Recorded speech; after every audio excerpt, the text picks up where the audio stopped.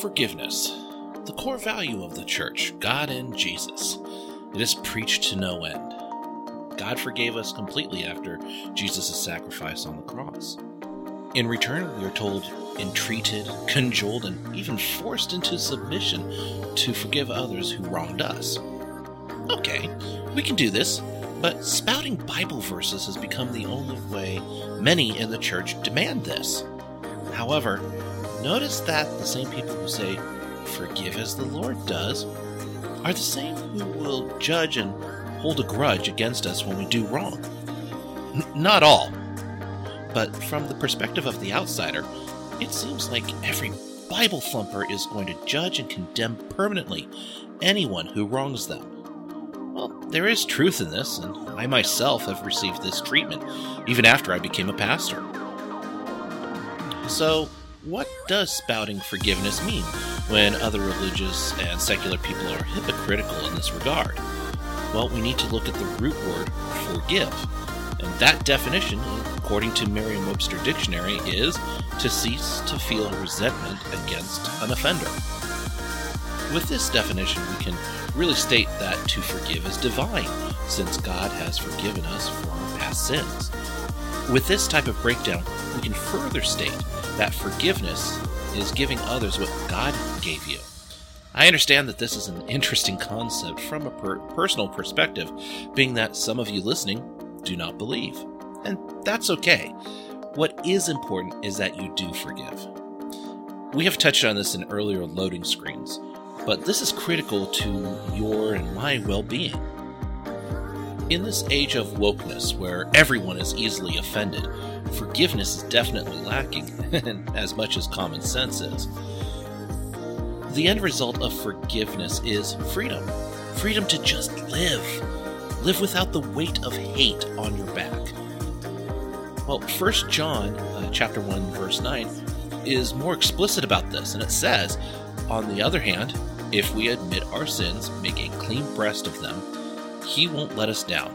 He'll be true to Himself. He'll forgive our sins and purge us of all wrongdoing." Now, not only is this the truest form of love, but this is the truest form of forgiveness. But is there a caveat regarding forgiveness? Well, yeah, there are, and there's two of them to be precise. And they are, number one, forgiveness is not forgetting. And number two, forgiveness is not fair. So, anyone who says forgive and forget is totally incorrect. Everyone has twisted the idea of forgiveness with this incorrect ideal. I too, in the past, have had this warped idea. Now, once I realized that I can forgive without forgetting, I can essentially joke about the times people have wronged me, because my forgiveness destroyed the resentment I had. I am sad for these times I was wronged. To give you a couple examples, I married an adulteress, and I had a girlfriend hide her culpability in getting pregnant with my child out of wedlock. I have forgiven both, but still remember the actions. Now, let me be absolutely clear here. Forgiveness does not omit my actions during those times. I also had to forgive myself for also my reactions regarding those individuals when they wronged me. Now, the next point is, how is forgiveness not fair? Simple. Our innate wish for revenge is overridden to let go when we forgive each other. We all desire revenge on our enemies, but with forgiveness, that desire is gone. Well, not immediately, okay? It's not like, poof, it's gone, but forgiving consistently over time will allow revenge to vacate our heart and be replaced with peace, harmony, and love for other things in life. So, regarding my two personal examples, I really joke about it. I make fun of the two ladies, not out of malice or desire for revenge, but because my life now is just as good or better than my time with those two girls.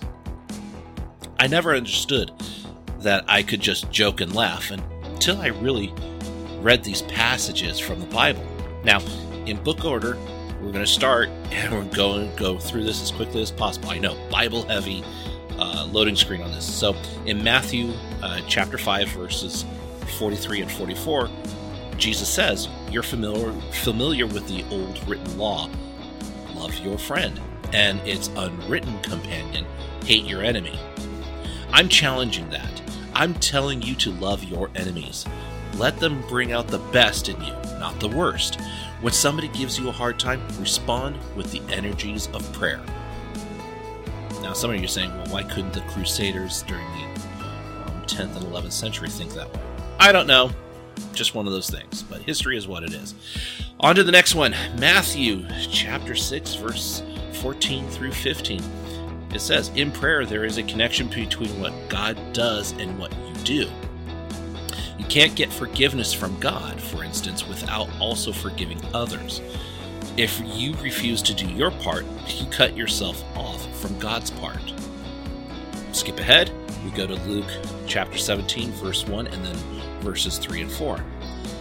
He, in this example being Jesus, said to his disciples, hard trials and temptations are bound to come, but too bad for whoever brings them on. Be alert. If you see your friend doing wrong, correct them. If he responds, forgive him. Even if it's personal against you and repeated 7 times through the day, and 7 times he says, I'm sorry, I won't do it again, just forgive him. And finally, from Ephesians chapter 4, verse 32, be gentle with one another, sensitive. Forgive one another as quickly and thoroughly as God in Christ forgave you. Wow, after reading all that, it sounded like an award show for the best Bible verse for forgiveness. Hate to tell you this, but there's no award for forgiving. But there is a greater reward when you do. And that reward is summed up in Psalm 103, verses 10 through 12. He doesn't treat us as our sins deserve, nor pay us back in full for our wrongs. As high as heaven is over the earth, so strong is his love to those who fear them. And as far as sunrise is from sunset, he has separated us from our sins. How long will it take to forgive someone? Well, as long as it takes. God never has a set time for anything, and neither should you. The most important lesson for us is to forgive ourselves and others. Until next time.